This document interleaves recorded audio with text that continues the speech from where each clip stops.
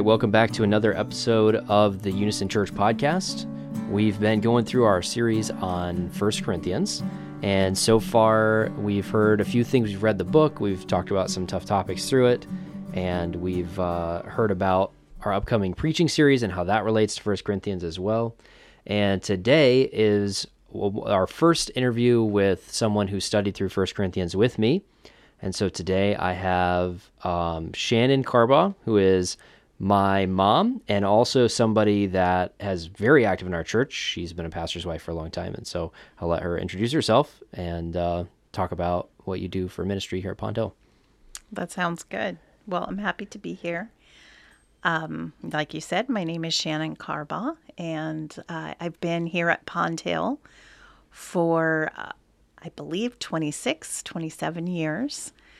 And I guess I do a little bit of everything in the church. Right now, I do primarily some of the AV equipment, sound board.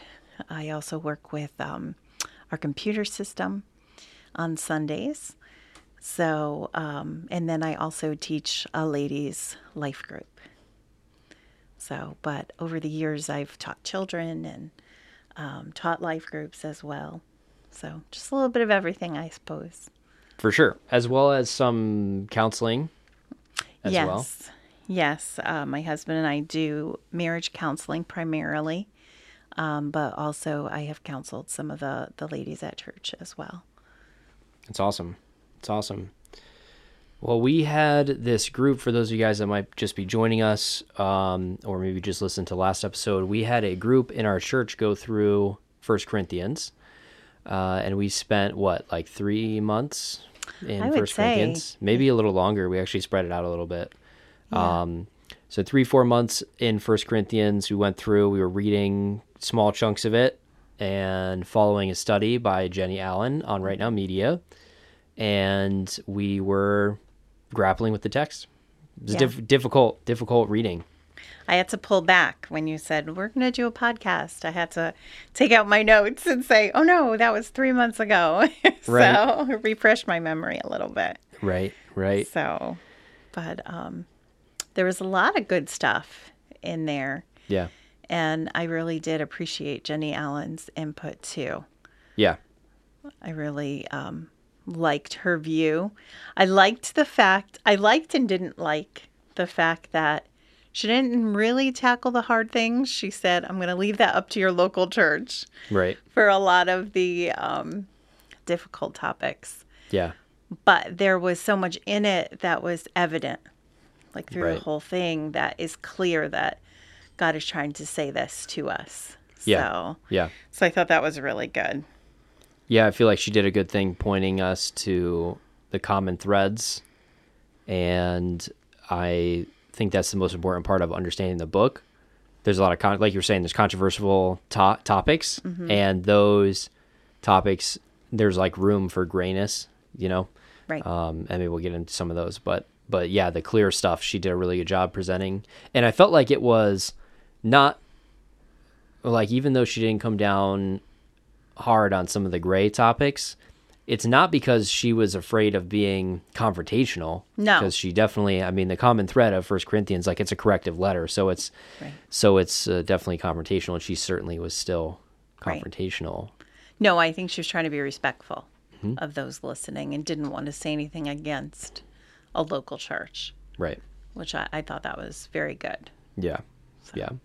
Cool. Well, we've got 4 questions to go through, so let's take a look at our first one, which is just, what was your favorite part of 1 Corinthians? So I started with a theme because it sort of has to do with my favorite part. Mm-hmm. So just the importance of understanding why we have this letter, 1 Corinthians, I think is really important to understand that Paul would go to a city, establish a church, tell people about the Lord, introduce them to Christ, and teach them, but then he would leave them. And so this church at Corinth is kind of in that position.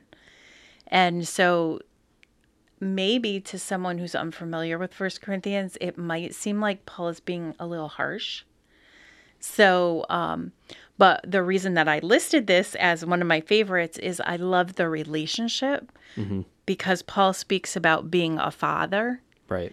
And I really liked that inside the church, we have these mentors that introduce us to Christ or are with us through a difficult period, and they can say hard things to us, which is kind of thematic more than one verse, but I think that was definitely one of my favorite portions. I had 1 Corinthians 14 talks about this, and he says, that I'm here to train you, and I want peace in the church, and then another portion of scripture, he says, when I come to you, I want to come in love, like as a loving figure, not a corrective figure. Right. Both speaking almost like a father would to his children. So I thought that was really, really good. So another one of my favorites, I listened to your episode when you did your favorites, and it was the same. It was really? 1 Corinthians 13 is probably by far my favorite chapter in the Bible. I wrote it like exactly what you said in your podcast. I just listened to your podcast today and I laughed. I was like, oh, well, I guess that'll be a quick point. Nice. Nice. Just that it's nestled in the what we call some of the gifts of the Spirit. Mm-hmm.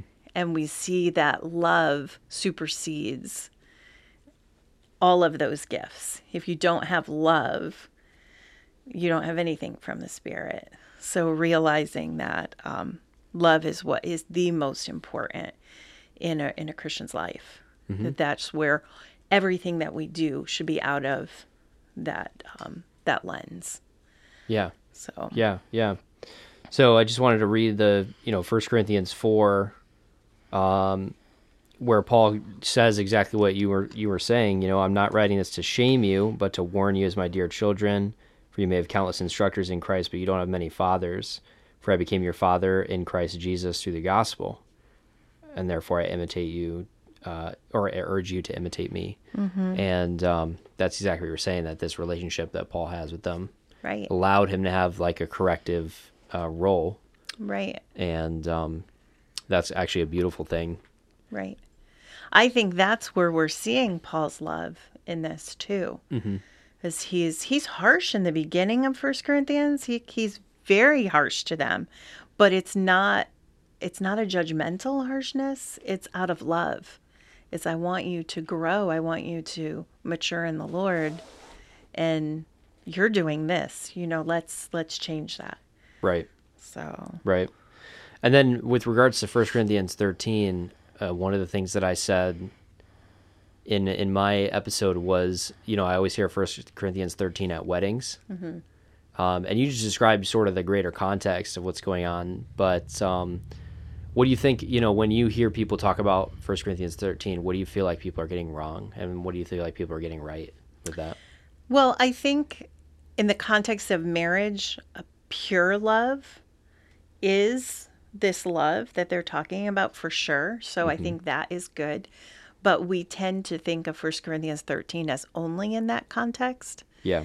And that's not true. We can have Christ's love to a friend, to even someone we don't even know, if our church supports the missions.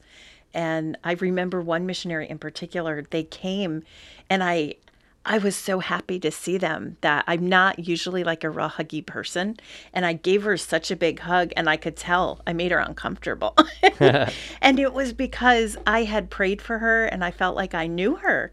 I felt like I had this love for her, and she didn't know me, So I think in a sense, that's where that love is. It's like God unites you with someone. Right.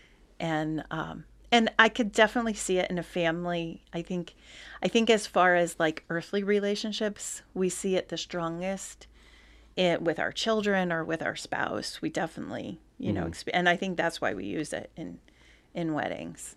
Right. But it definitely supersedes that. Christ's love is much more than that. Right. Right.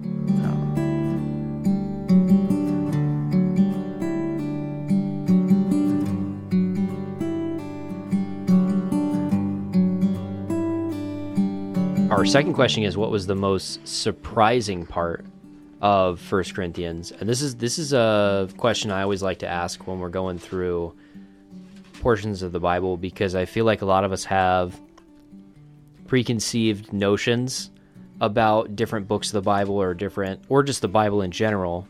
And almost always, once you really start digging into the Word, even if it's a small portion or if it's a book or whatever, there's always some kind of uncovering that happens, where it's either something that you didn't notice before, or maybe that it's something that is creating tension with something that you thought was true about this book of the Bible, or the Bible as a whole, or Christianity as a whole. And a lot of times it can catch us off guard. So I like to ask this question: what was the most surprising thing about 1 Corinthians? So I think maybe surprising / questions, your last question. 1 Corinthians 7 was the place that I saw this, but I think it's also mentioned in another chapter. But 1 Corinthians 7:10, Paul is talking about marital status, whether you're married, whether you're single, whether you're divorced. And he says, "And unto the married I command, yet not I, but the Lord." And I thought, why is he putting his 2 cents in? This is supposed to be scripture. This is supposed to be Christ's words. Right. And Paul is saying, well, this is my opinion. And I just found that so strange, so surprising, that he clearly denotes this is my advice, not God's advice. Right. But I don't know. My first thought was, why is this scripture? This is Paul's this is Paul's words.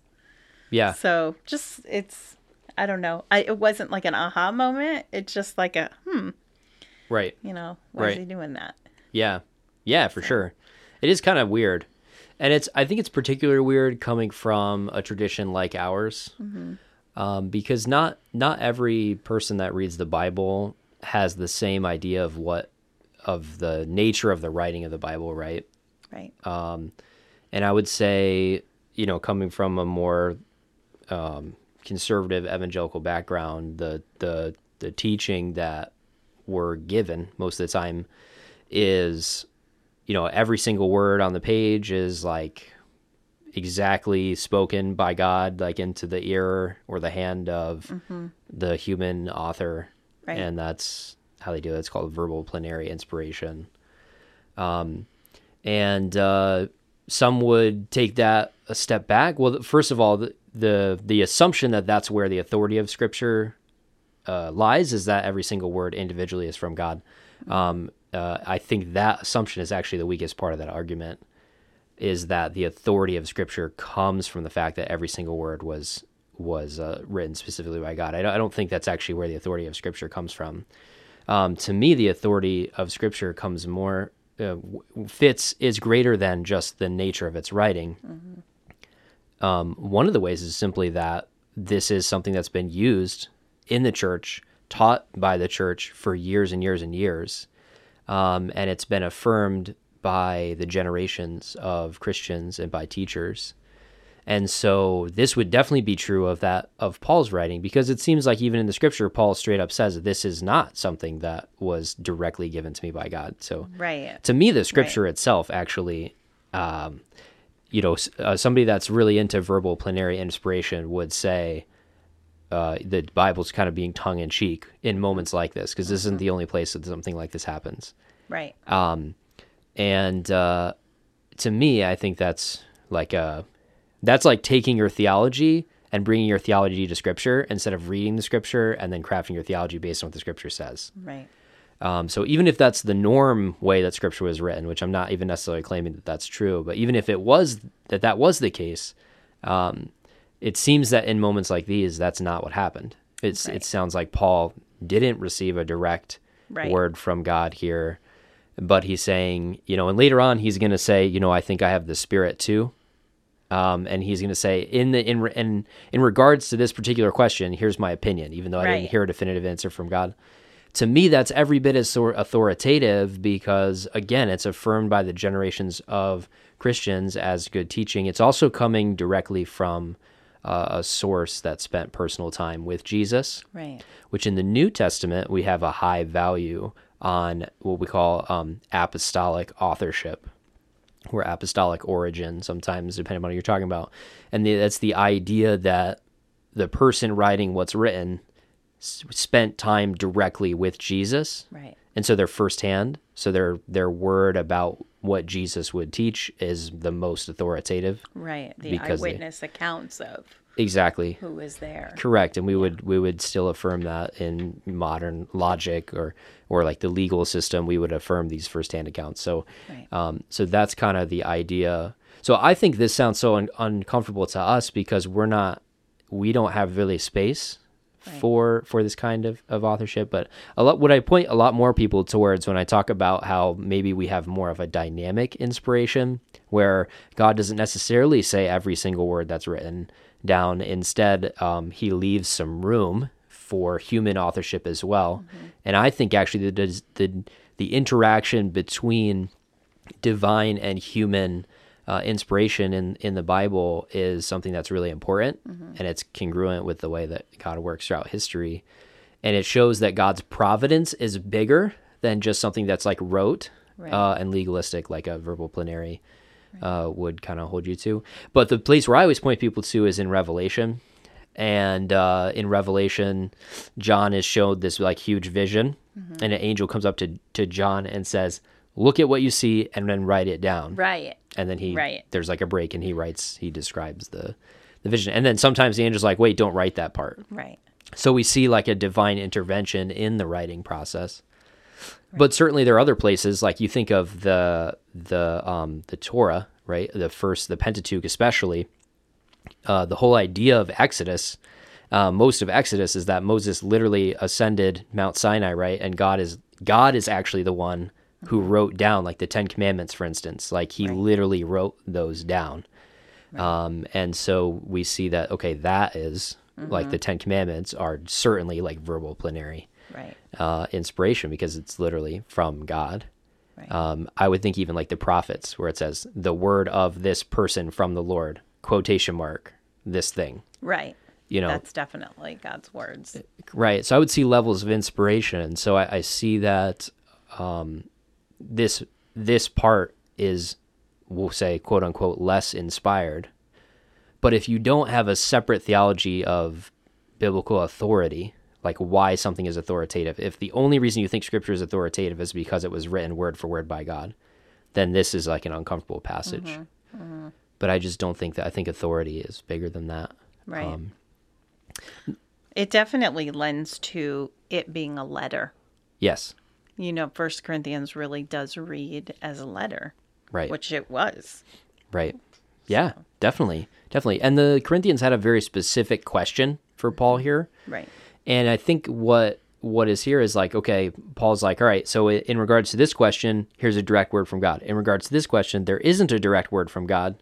But based on what he has said, and all throughout what's complicated about this passage is that he's weaving what you may consider his opinion and what's absolute true from God. Right. He's weaving in and out of those two things. Correct. Every now and then he specifies, sometimes he doesn't. Right. So it's hard to maybe see, what is. It really is. Yeah. I think that's what was surprising to me, is that it's just a little hard sometimes. Yeah. To figure it out.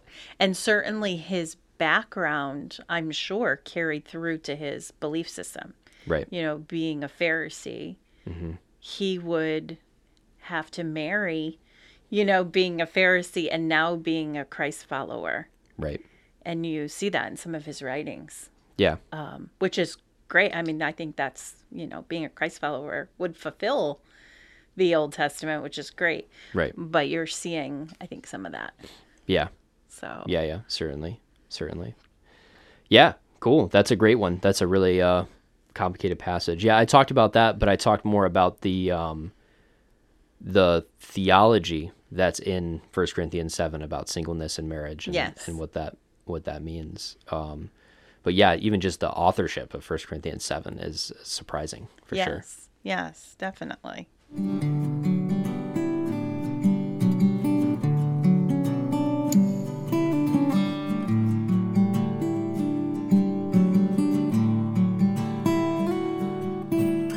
our third question was, what was the most challenging part of First Corinthians? And this might be the meatiest of the questions. What's the most challenging part? Because there's a lot of challenging parts. There are a lot of challenging parts. I actually have a couple. The biggest challenge to me is that we don't have the letter that Corinth wrote to Paul. Yeah. So Paul's answering their questions, but we don't know the questions. We only know the answers. So I think for some of that reason, the context can be kind of tough. Yeah. So I found that very challenging. Mm-hmm. I know you had brought up the women speaking in the church, and I believe that that's a direct answer Mm-hmm. to some type of problem that was happening in their church. Yeah. So I think that it would have been helpful someday. Maybe we'll have that letter. I don't know. Yeah. And you're speaking specifically about 1 Corinthians 14 there, I would imagine, right? Yes. Let your women be silent in church passage there. Yes. Mm-hmm. Which was, again, it's kind of the next one. When you're asking for what lingering questions do you have? And I think that was your lingering question. So I have a different one. Nice. But that would be, and I personally think that it's that maybe some women were disruptive within the actual church service and being disruptive possibly through tongues. Mm-hmm. So he was speaking to those women specifically. Got you. So that's what I think. Got you. So I think that it definitely is a challenge. Right. To try to figure out what are they exactly talking about. Yeah. Yeah, that is a huge challenge. I think that's anybody that looks at this book should come away with that, because there's some stuff in here that, maybe it's situational, maybe it's not, and trying to figure out what is absolute and what is not, and what is contextual, is difficult. Honestly, that's one of the hardest parts about studying the Bible in general. Yes. Is that it's an old text, and some of it could be cultural, some of it can't. So I heard this podcast from the Bible Project guys, and they were talking about one of the letters. I think maybe it was Galatians, but it actually might have been one of the Corinthians letters as well. I'm not sure, but or perhaps they have a series that's actually just about how to read the New Testament letters in general. So it could be that.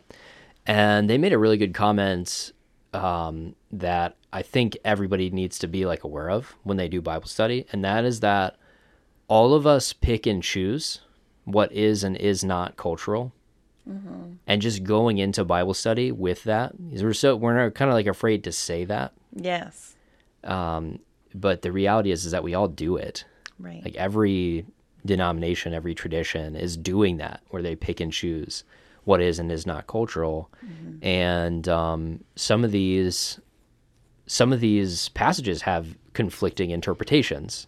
So where one group of people will think of it this way, one group will think of it that way. At the end of the day, we have to choose one way or the other way. Right. And that's okay. That's not a big deal. And I think if we're just aware of it and we're not worried about that going in, I think that could be right. a paradigm shift going into these. I think that's important, as I know even as a mom, I have 3 children, 3 very unique children. And my way of dealing with one isn't the same way that I would speak to another one. And it could be about the exact same conversation that we're having. But knowing your audience, I think, is really important. And the theme will be the same, my point to get across. And I think that's the way the epistles are. We can still get a theme or principles that we can live by, but maybe the delivery system might be different depending on whatever they're going through as a church. Right. So, right. I think that's we talked about that in our very first meeting together. Mm-hmm. I think we had an introductory meeting, but our very first meeting studying the scripture, and that's that chapter in 1 Corinthians 1,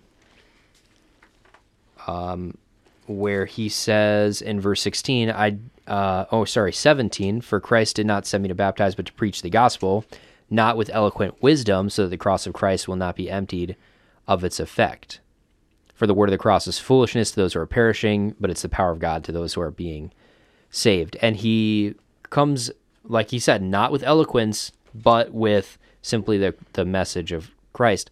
And the interesting thing about that is that Paul was, in fact, pretty eloquent. Right. Right. And if you read through Acts, you can see that that's the case. Galatians as well. If you think Hebrews are written by Paul, certainly that. Right. So it's not like Paul never strung together eloquent words, but he saw that in Corinth that what was going to be most effective was maybe more of like a matter-of-fact, simplified approach. Right. And he was probably right, because these guys were all puffed up on their knowledge. Right. So that's kind of what they needed. And he may, in a different epistle, speak eloquently. Right. It may be totally different delivery system. Yeah. And he certainly does in Romans, which is essentially just like a logical case argument. Right. And yeah, that's huge. That's huge. Yeah. Yeah. Did you find anything else that was particularly challenging in the letter as well? I think that was the most challenging. I mean, definitely a lot of the things spoken about is a difficult pill to swallow, I guess. Definitely some hard-hitting topics. Yeah. But I think the most challenging was just trying to figure out, what does apply to me here? What were some unique things that they were going through? And I think we could definitely walk away with that. Right. So just like the major themes. Yeah. Yeah. So. I'm interested to hear, and maybe this will lead into our last question, which is about what questions do we still have.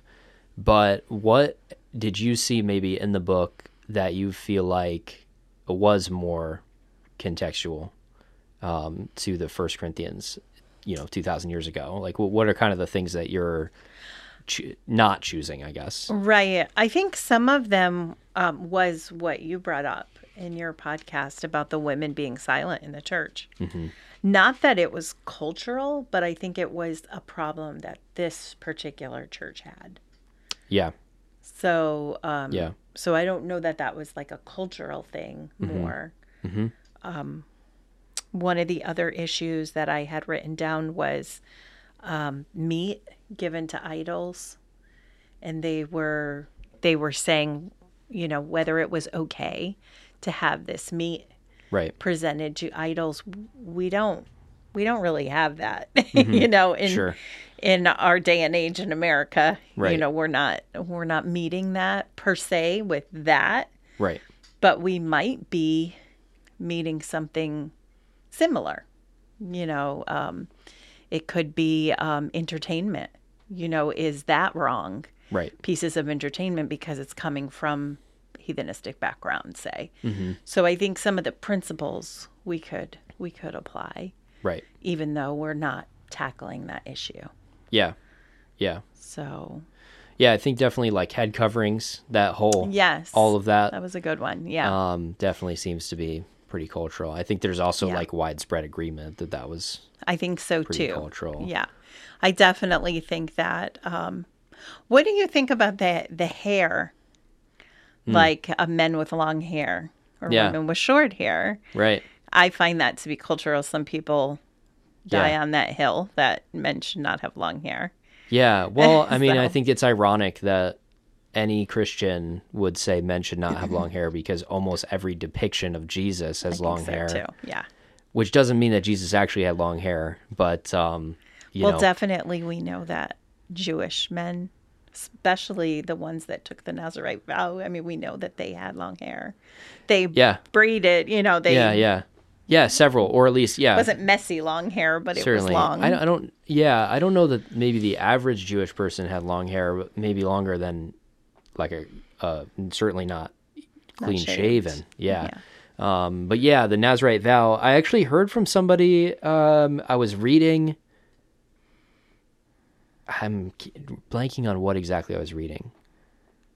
I was reading something and they sort of mentioned offhand that when Paul was authoring 1 Corinthians, or maybe when he was in Corinth, he was actually under a Nazarite vow. Oh. I'm not familiar with that argument. Mm-hmm. If he was under a Nazarite vow, then he certainly would have had long hair. Mm-hmm. But you also have the classic that people point to is with Absalom with his long hair, where he's, David's wicked son, and his long hair is almost treated as like a sign of his wickedness. Right.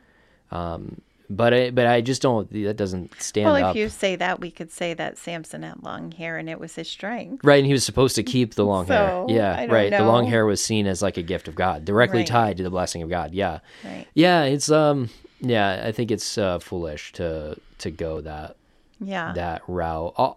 Ultimately, what we're talking about is we're talking about gender stereotypes. Yeah. And I'm sure that men having short hair might have been a gender stereotype in the teens AD when this was written, or the first century AD. Maybe that was a stereotype like we have today. Right. But then you look at all like the wigs and stuff that they wore in like colonial America. Well, it wasn't then. Right. So yeah, I don't know that I think that's kind of wild. What I think is happening in that passage is that Paul is like playing with the idea of head coverings. He's kind of like toying, he's chewing on it a little bit, because he's like, women should pray and prophesy with their head covered. And then he's like, well, this is why women have long hair, because they were given the hair as a head covering. But then later he goes back like, maybe they need to have their, let them keep the head covering. And then he's like, but if there's any, argument about this custom, that we don't have another custom, like, Right. I think he's chewing on it, and we're not Right. great at deciphering what is and what is not. Right. Coming out of that process as authoritative. But I think by and large, people would say definitely no head coverings. And I think by and large, people are not going to be pointing to this passage as a reason why men shouldn't have long hair. Some might, but... Well, I think definitely in our circles, in our church circles, I've been around women who cover their hair. And that's fine. Right. I kind of look at it, I can love you. That's fine, not to use it as an area of division. Yes. If that's their belief set, that's definitely fine. Definitely. So. Yeah. Yeah. Yeah, which kind of goes with the meat thing. That's kind of the point of it, Right. Yeah, definitely. So I know I had that was maybe one of my favorites as well, was the theme of the meat with idols. And I loved that Jenny actually, in almost every session, said some form of this. She said, it's better to lay down your rights than to have division in the church. And that by far is the theme that we're seeing in 1 Corinthians. Yeah. I think by far we're seeing that. And that's the whole point of head covering, no head covering, eating the food to idols, not eating the food, is that our brothers and sisters in Christ are more important than a head covering. Right. Than eating food that was previously offered to an idol. Right. So I liked that. But I also liked that it's not a free-for-all. In the same vein, you actually said in your podcast, and I really liked what you said, that there is a line. And so knowing, yes, there are some gray areas and there's grace that can happen in those areas. Right. But then there is a line where, no, we're not to do that. Yeah. So keeping our churches pure with that line, I think, is important too. Right. And maybe we don't like to talk about that as much. Yeah. In the churches. So. Well, it's like messier. I think of this passage, and then there's one more passage, which is in Romans, where, again, Paul's like playing with this idea of the law and what that has to do with our new salvation. And he's saying, all the law could do was show me how much of a sinner I was. So what we do is we get rid of the law, and then I'm kind of not a sinner anymore. Yes. But again, we've got some incomplete thoughts in that passage, and we kind of get to a resolution of it later on, which is probably a really controversial thing to say, because a lot of people will quote those, but they'll talk about that and they'll say like, I'm free to do what I want. And then Paul says, well, should I use this freedom and abuses freedom so that grace may abound. And he says, God forbid, which is like a cuss word that he says basically, like he's like, of course not. That would be insane. Right. That's what we're talking about tonight in Ladies Group. Oh, no way. Cool. Cool. So there's that. And then there's this passage about meat where Paul says everything is permissible, but not everything is beneficial. Right. And there's a conversation maybe between translators about what Paul is saying there. Is he's saying that everything is permissible as a quote, and that not everything is beneficial is Paul's response to the Corinthians' wrong thinking that everything is permissible. Right. Or is that Paul saying theologically everything is permissible, but not everything is beneficial for your walk with Christ? I've certainly been raised and taught in our tradition that that's the latter. That Paul is saying, yeah, everything is permissible, but not everything is beneficial. So it's not that you can't do stuff. It's that some of the stuff that you can't do, some of the stuff that you shouldn't do because it's not going to help your relationship with Christ, which sounds good, but it's also like contrary to everything else in the New Testament, where Paul's constantly making lists and saying like, this kind of person, and this kind of person, and this kind of person, and this kind of person won't inherit the kingdom of God, but it's the people that are this, this, and this, and talking about like the lusts of the flesh are this, this, this, and this, aka don't do those things. Instead, follow the fruits of the Spirit, which is this, this, this, and this. Right. And it's not a legal code like the law was, in that you're not going to be able to save yourself by abiding to certain moral laws. But what it is there is a difference between how we conduct our lives and the way that other people conduct their lives. But it's not like specifics. Right. And we want specifics. Right. Or we don't want anything. Right. And instead what Paul is saying is like there's an attitude that we have. That's right. And then sometimes he will step out and say there's a line that we should not be crossing. Right. And like blatant public idol worship seems to be one of those lines. Yeah. Well, that makes sense. Yeah. Because you're putting someone before God. Right. So, right. Or something. Yeah. But I think the thought of it's not about me. Right. It's about God, therefore other people. Right. I think if we can live that way, those little things, wondering, I don't know, should I go to such and such a movie? Right. And then this is my, dilemma. Right. Right. Instead, thinking about the other person, I think is really important. Yes. So having that mindset on, right. I think is really maybe a different way of seeing things. Right. Right. So yeah. I think Paul is while he's identifying the clear line, he's also sort of teaching it's not about the like do's and don'ts, right? And I think that's maybe the better interpretation of this passage is that like, hey, yeah, there is a point at which none of you should be engaging in this particular kind of behavior. Right. But it's not about that. It's about your fellowship with other believers. Right. So if you're doing something that's causing division, then stop doing it, Right. Which he doesn't pull any punches. I just listed a couple things. I mean, almost every chapter he's talking about something. Right. He talks about pride, sexual sin, marriage, idols. Yeah. So it's not like he is ignoring sin. Right. But over and over again, what's more important is the other person. Yeah. So I think that's the way we should be living too. Right. Right. Yeah, I agree.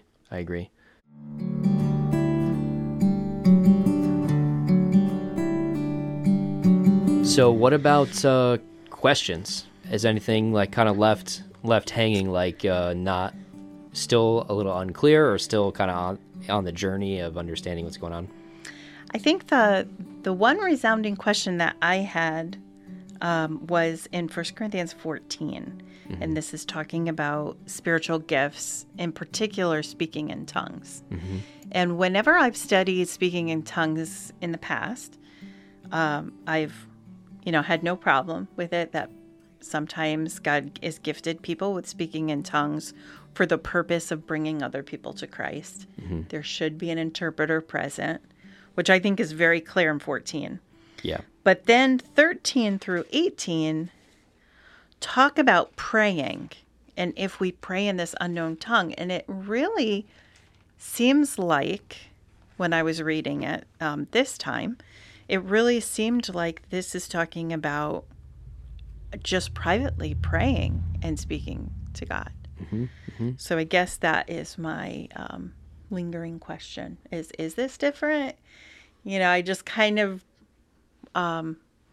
I guess in the way that I was raised, I know some people listening are probably laughing at me because this is not a non-issue for them. But I feel like maybe that's what this is saying. Yeah, right. So, right. So do you want to read it? Yeah, I think it's worth reading the passage. So chapter 14, verse 13, therefore the person who speaks in another tongue should pray that he can interpret.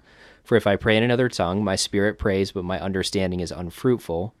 What then? I will pray with my understanding. I will sing praise with the spirit, and I will also sing praise with my understanding. Otherwise, if you praise with the spirit, how an outsider say amen at your giving of thanks, since he does not know what you're saying? For you may very well be giving thanks, but the other person is not being built up. I thank God that I speak in other tongues more than all of you. Yet in the church I would rather speak 5 words with my understanding in order to teach others also than 10,000 words in another tongue. So I think certainly the overarching idea of 1 Corinthians 14 is order. Yes, right? For sure. And he's about to get more into that when he talks about prophesying. Right. And how when people are prophesying, don't all prophesy at the same time. If somebody's prophesying, have other people make sure that it's sort of approved prophecy, like it's somebody that's saying, not just talking nonsense, like they know what they're doing. Right. And that's when we get our passage about women being silent is in that context. It's in there, yeah. Right. Yeah, for sure. And I don't have a problem with any of that. I think that, and I know this is almost like not a parenthetical statement, but it's sandwiched in to the guidelines about keeping this in order. Yes, right. And so our tradition would definitely go and say, and by our tradition, I mean sort of like a conservative evangelical, but conservative evangelical, there's veins, like Pentecostals are in that category as well. They would certainly be all down for tongues as like a unknown language, something that would sound like gibberish to somebody that didn't, that wasn't used to that, as a form of worship for God. Our tradition, sort of like a more Baptist, Anabaptist kind of tradition, and I think mainline traditions would be in this place as well, where they would say that is not at all a gift of the Spirit, that it doesn't really exist, that it's kind of people making that up. And they would say that the tongues that this is talking about is kind of what happened at Pentecost in Acts, where they spoke a language that they didn't know. Right. So you suddenly are able to speak a language that you don't know. I have one person in my life that has claimed that they had both of those gifts, that they spoke in tongues as an unintelligible language, but they also understood other languages, that they were in a context where one time they were in a non-English speaking service, and they prayed and they asked God, like, hey, I want to understand what the speaker is saying, and that God granted them understanding such that maybe they didn't know every single word, but they understood what the person was preaching about, and and so it was the same exact person actually. So that makes sense, though. I guess that does. I guess, but even they would make a distinction that there are two different gifts, and there's like the understanding of the language that you don't know, and that this unintelligible private prayer language, or in this translation, without speaking, without understanding. Right. So. Right. So there's two different ones. I think that there's room to have two different gifts in the Spirit. A lot of people read this passage, and more specifically, they'll read 1 Corinthians 12 and 14 together. They'll skip over 13 usually. Right. 12 and 14, and they'll go through and they'll identify every named gift of the Spirit inside of those, and they'll say like, okay, administration, okay, apostle, okay, prophet, and they'll go through those and, okay, ministry and prayer, and they'll do that. Right. And they'll make a list, and they'll say, this list is, these are the gifts of the Spirit. And then they'll have some kind of assessment. So you can determine which of those gifts is your gift. And that is like, to me, that's just so limiting. Why would we do that? Yeah. God can do whatever it is that he wants to do. So. I think if you were to do that, that would be true of this moment, this day. Yes, sure. Because hopefully the Holy Spirit's using us all on different days, doing different things. Yes. Yeah, and in different contexts. Yes. Depending on what is needed. Right. So. Right. I think that's a much more biblical understanding of spiritual gifts. So in that paradigm, sure, there could be an unintelligible language that's spoken that is sort of like your spirit reaching out to God, or even the Holy Spirit speaking through you, reaching out to God. I think it's hard to read this passage and deny that could exist. Right. Because it definitely seems like Paul's talking about, he's using the word tongues for two different things. That's what it appeared to me too, that it's our spirit communing with God. Right. Whatever that may be. Yeah. And maybe the translators, I don't even know if there's a different word. The original word, that'd be something to look up. Different Greek word, yeah. So, I don't know. That's something maybe I'll look into. Yeah. I think that's a great lingering question, because it's one of those things where, like, you've looked at the text and you've said, like, oh, this is different than what I was raised to believe, than what I've been taught. And I think that is a sign that you're approaching the scripture with honesty and letting the scripture speak. Yeah.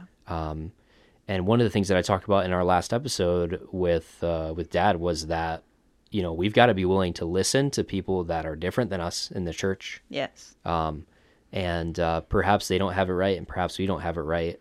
But being able to listen to those people, right.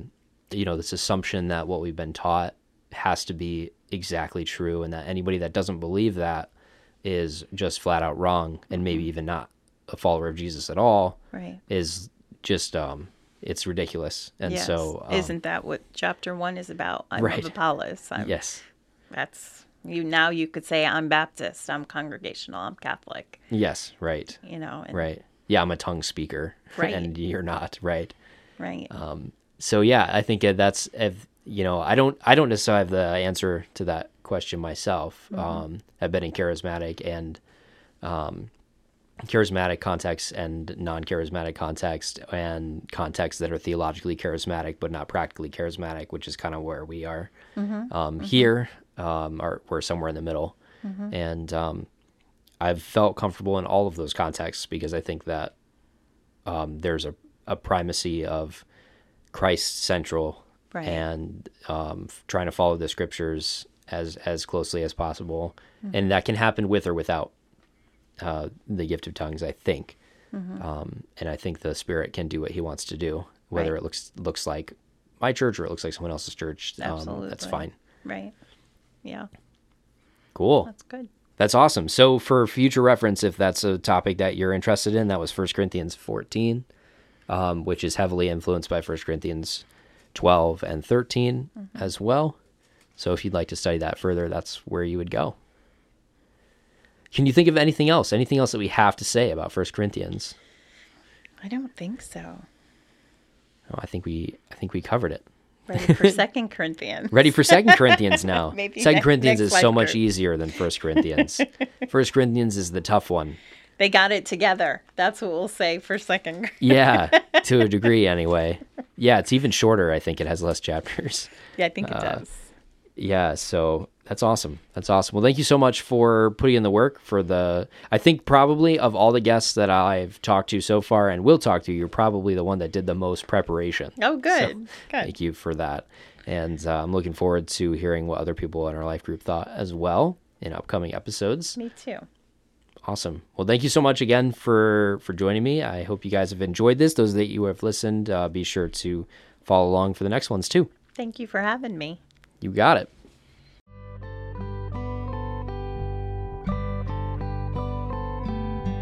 You've been listening to the Unison Church podcast. If you're a Christ follower, I hope this has encouraged you to grow closer, not only to him, but also to his family. May we unite in our allegiance to him and raise our voices together to worship Yahweh. If you're not a Christ follower, I hope that this has represented Christ well to you. May this spark your curiosity towards Jesus and his people. In any case, I hope you'll connect with us again here on the podcast and share it with a friend. You can find links in the show notes if you'd like to reach out to us through other ways as well. Thanks for listening, and I look forward to being with you again soon.